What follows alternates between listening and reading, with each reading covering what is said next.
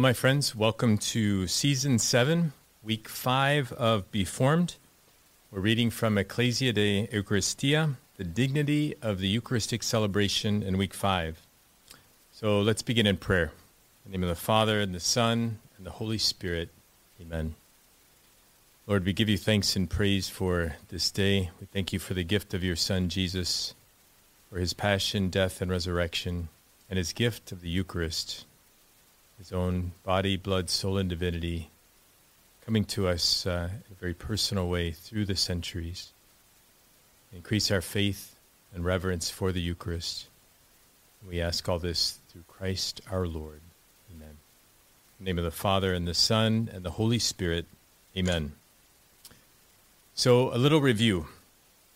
In the last 4 weeks, we've talked about the Eucharist as the mystery of faith. We've talked about how the Eucharist builds the church. The Eucharist is apostolic. It comes from the apostles and sends us on mission. And last week we looked at the Eucharist is communion with God the Father and with one another, actually with God, Father, Son, and Holy Spirit, and with other members of the church. And today we're going to look at the dignity of the Eucharistic celebration.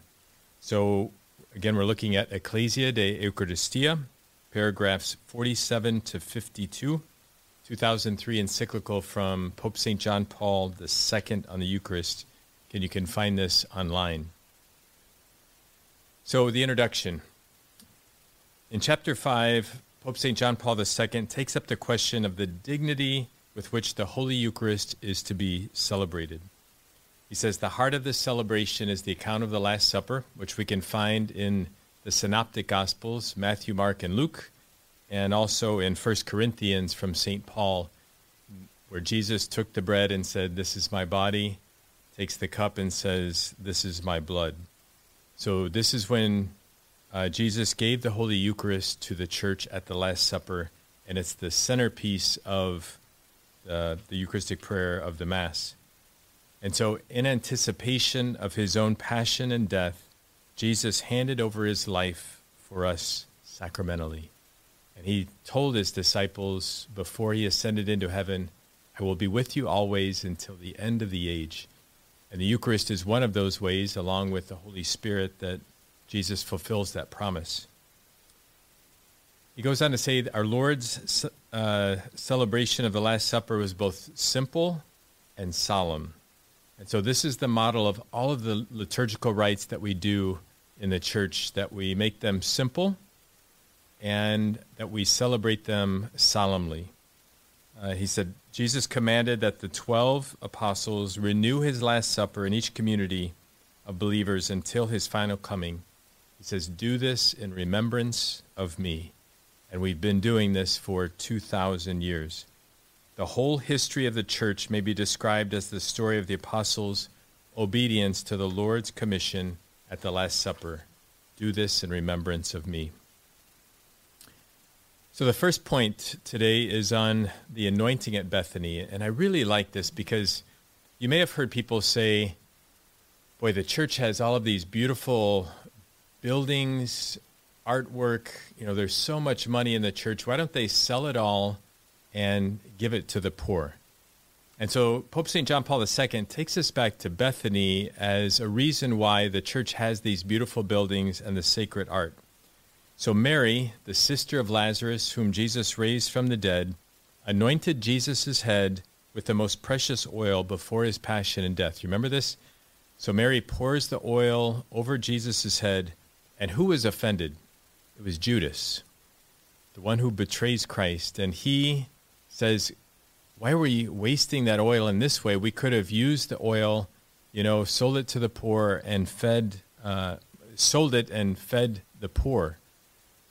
So does that sound like people today where they say, you could sell all of this and give to the poor? Jesus is the one who betrayed Christ. Jesus' response is interesting. He doesn't diminish our responsibility to the poor, but he says that Mary's act was a fitting reverence for his body, and we believe the Eucharist is his body, which would be the instrument he used to carry out our redemption. So again, Jesus is not diminishing our responsibility to the poor, but he indicates that prior to serving the poor, we need love and devotion for him and his body, the Eucharist. So it's not an either or, it's a both and. And I would say that the Catholic Church takes care of the poor better than any other institution in the world.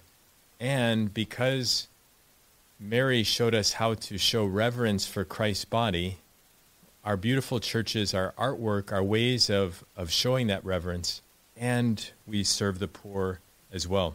The Catholic Church takes care of more people in hospitals, educates more people, and helps the poor more than any institution in the world. And so we have beautiful buildings, art, altars, furnishing, vessels, and linens.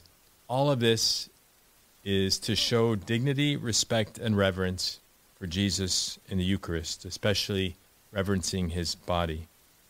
Jesus instructed the apostles in a very detailed way how to prepare the Last Supper in the upper room. Remember, Jesus says, go to this place, tell them that we need this room for the Last Supper. This is how you're to prepare it.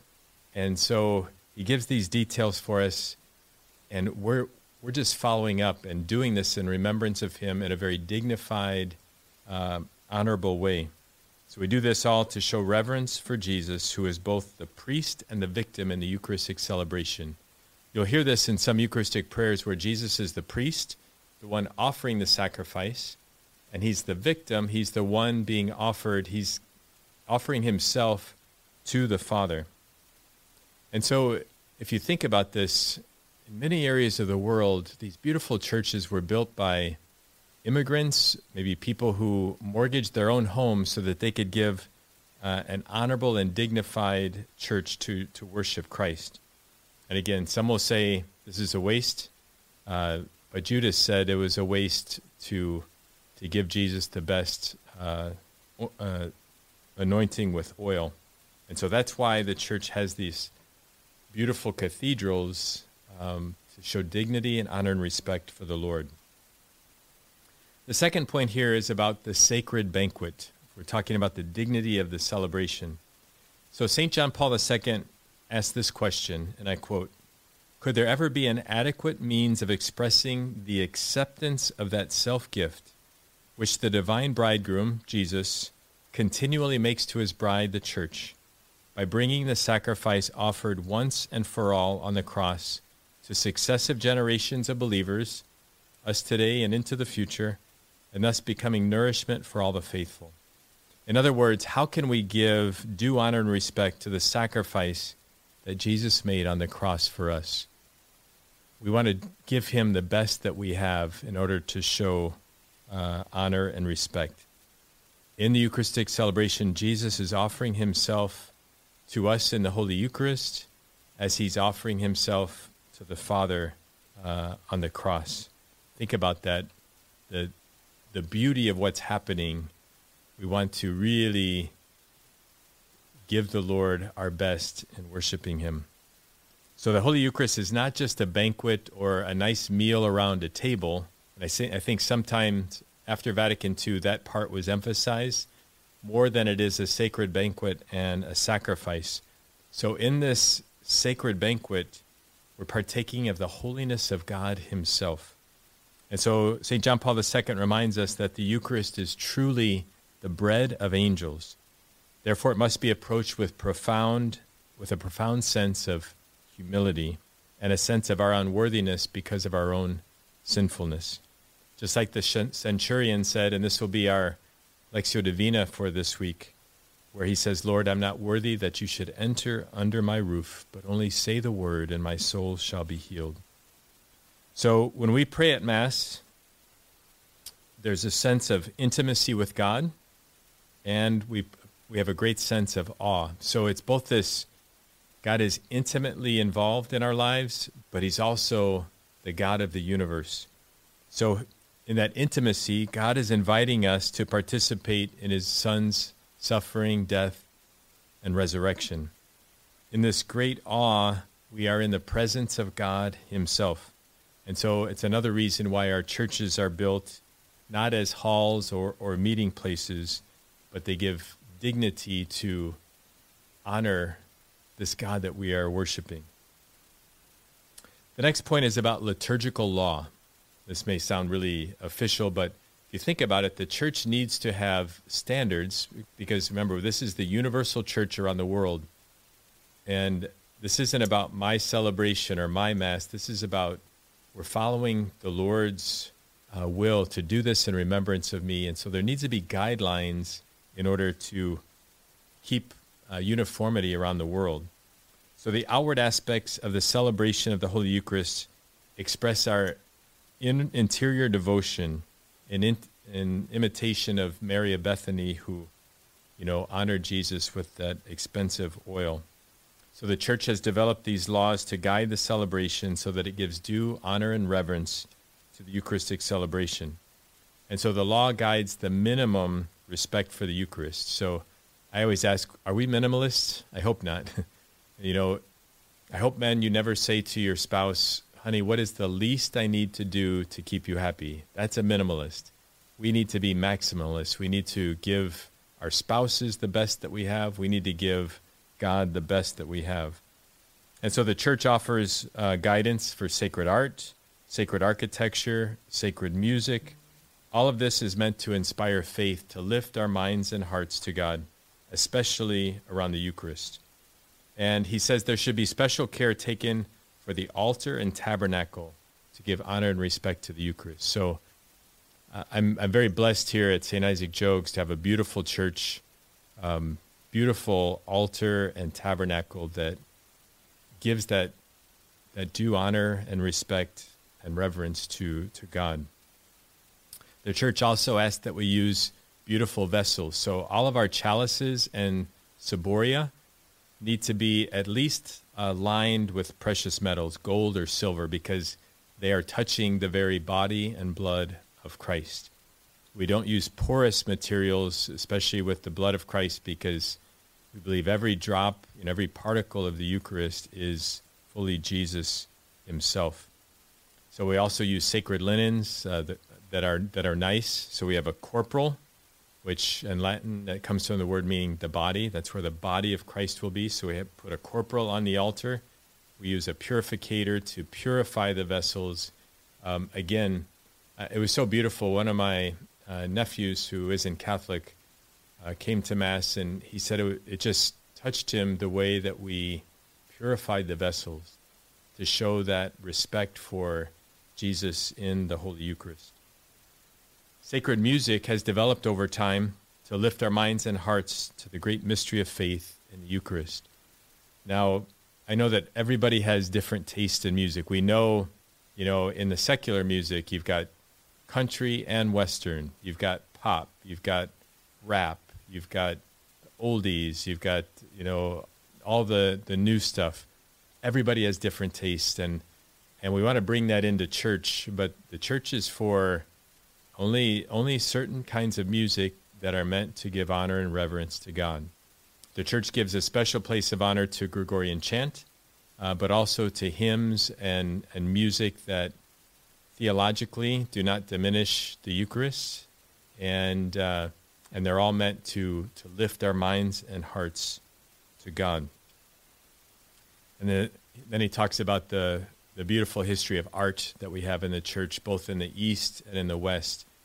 And the key is that the church, above all else, is a profoundly Eucharistic church. And boy, I've been into churches where it kind of falls flat, the art and architecture. And then I've been in churches that just lift my mind and heart to God. And that's the goal of sacred art, sacred music, sacred architecture. The next thing he tackles in this chapter is enculturation.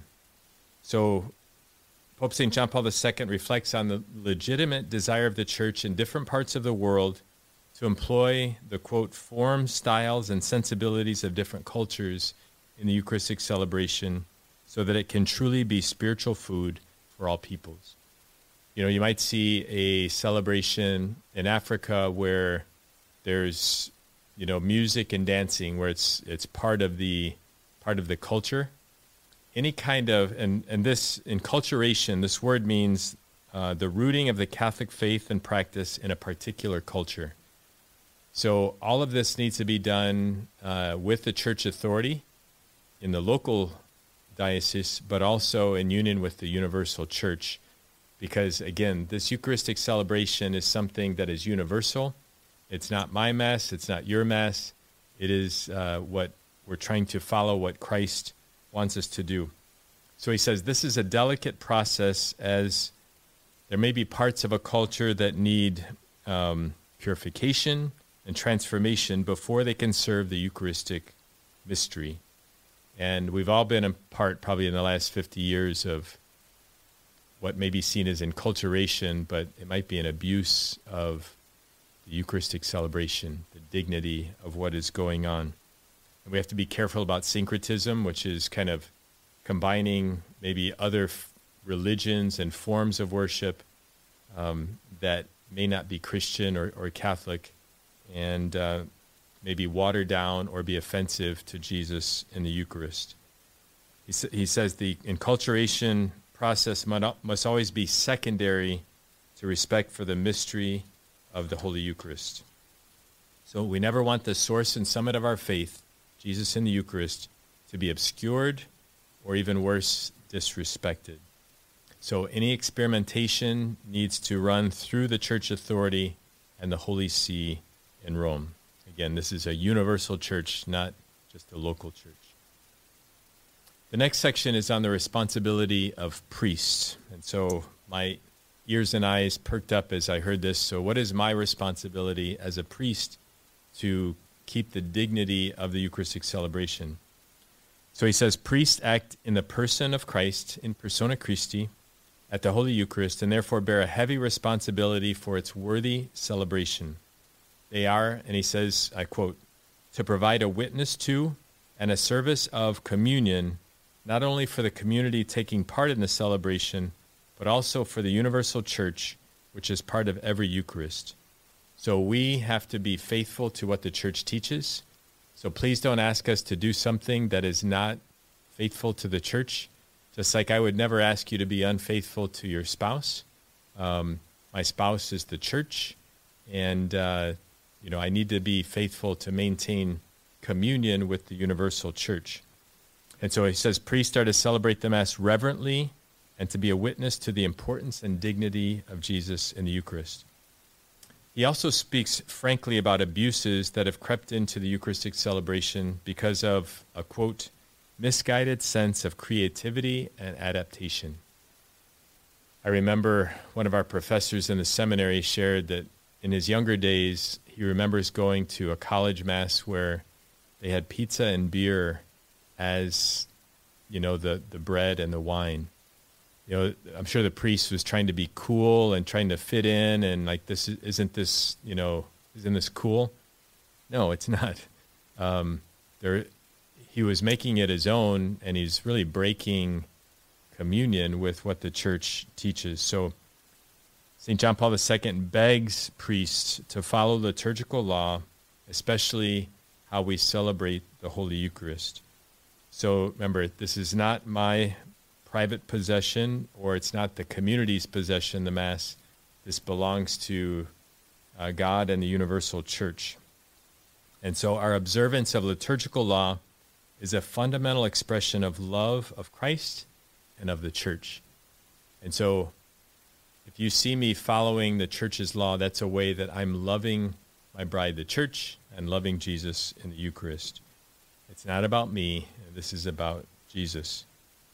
So this doesn't mean that we have to lose our personality. We each preach differently. We have our own styles. But it's a recognition that the church is much bigger than I am, and we're to foster communion with the universal church. And so, in conclusion, St. John Paul II asked that the church prepare a special document on the fitting and dignified celebration of Holy Mass. And this is in Redemptionis Sacramentum. Maybe that's another document we can study in the future. And it's about on certain matters to be observed or to be avoided regarding the most holy Eucharist. I just recently read it, and there's very good material in there, very practical things that each parish can make sure it's in place. And so this document is meant to inspire us to great care in approaching the Eucharistic sacrifice and banquet. And he says this struck me. No one is permitted to undervalue the mystery entrusted to our hands. It is too great for anyone to feel free to treat it lightly and with disregard for its sacredness and its universality.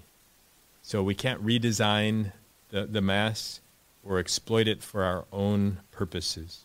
The Eucharist is always, at one and the same time, sacrifice, banquet, and real presence of Jesus.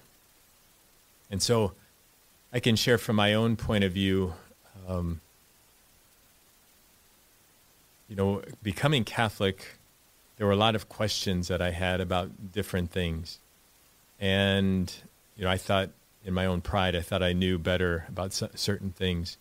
And the more I studied why the Church teaches what it does, the more I realized, wow, who am I to think I know more than what the Church teaches and these brilliant minds that have gone before me. And so it's really given me this sense, I'm on to teach what the Church teaches, and this is what's best.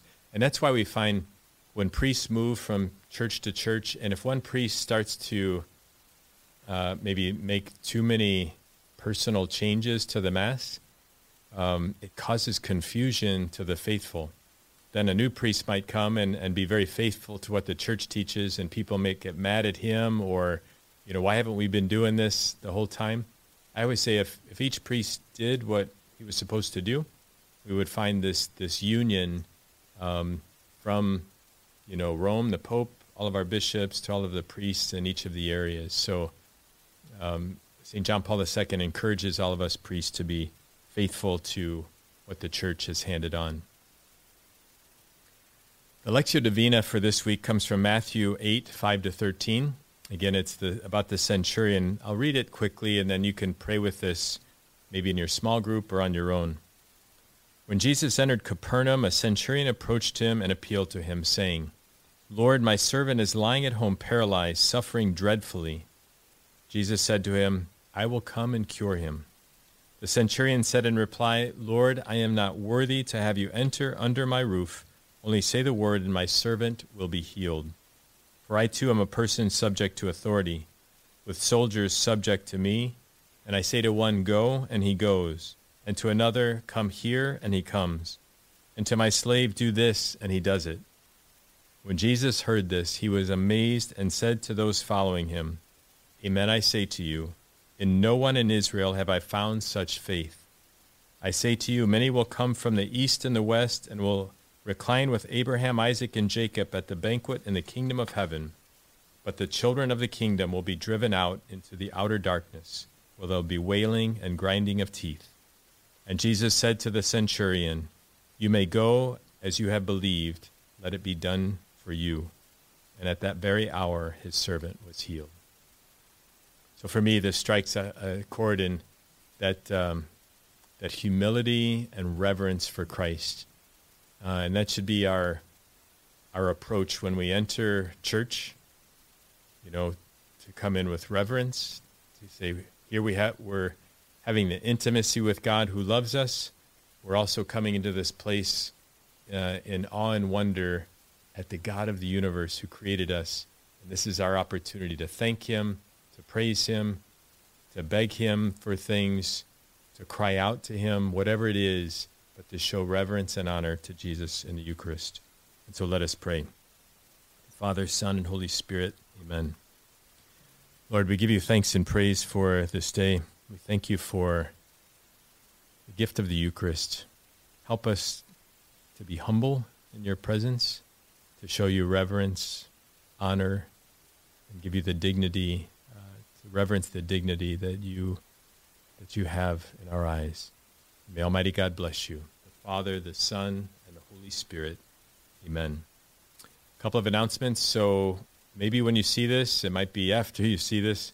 Friday, October 6th, we're inviting all Beformers to go to St. Michael's in Wheaton at 7 p.m. Bishop Hicks will be celebrating Mass. There'll be several men who are in the process of becoming deacons in a couple years. They're going to be receiving the rite of lector, and it's a beautiful celebration. All are welcome. It'll also be live streamed. We'll give you the stream. Next week, week 6, we'll be talking about being at the School of Mary regarding the Eucharist. And a reminder, do what you can and be formed. Don't overwhelm yourself. Just take one step closer to Christ. May God bless you and your families. And to all of you, buen camino.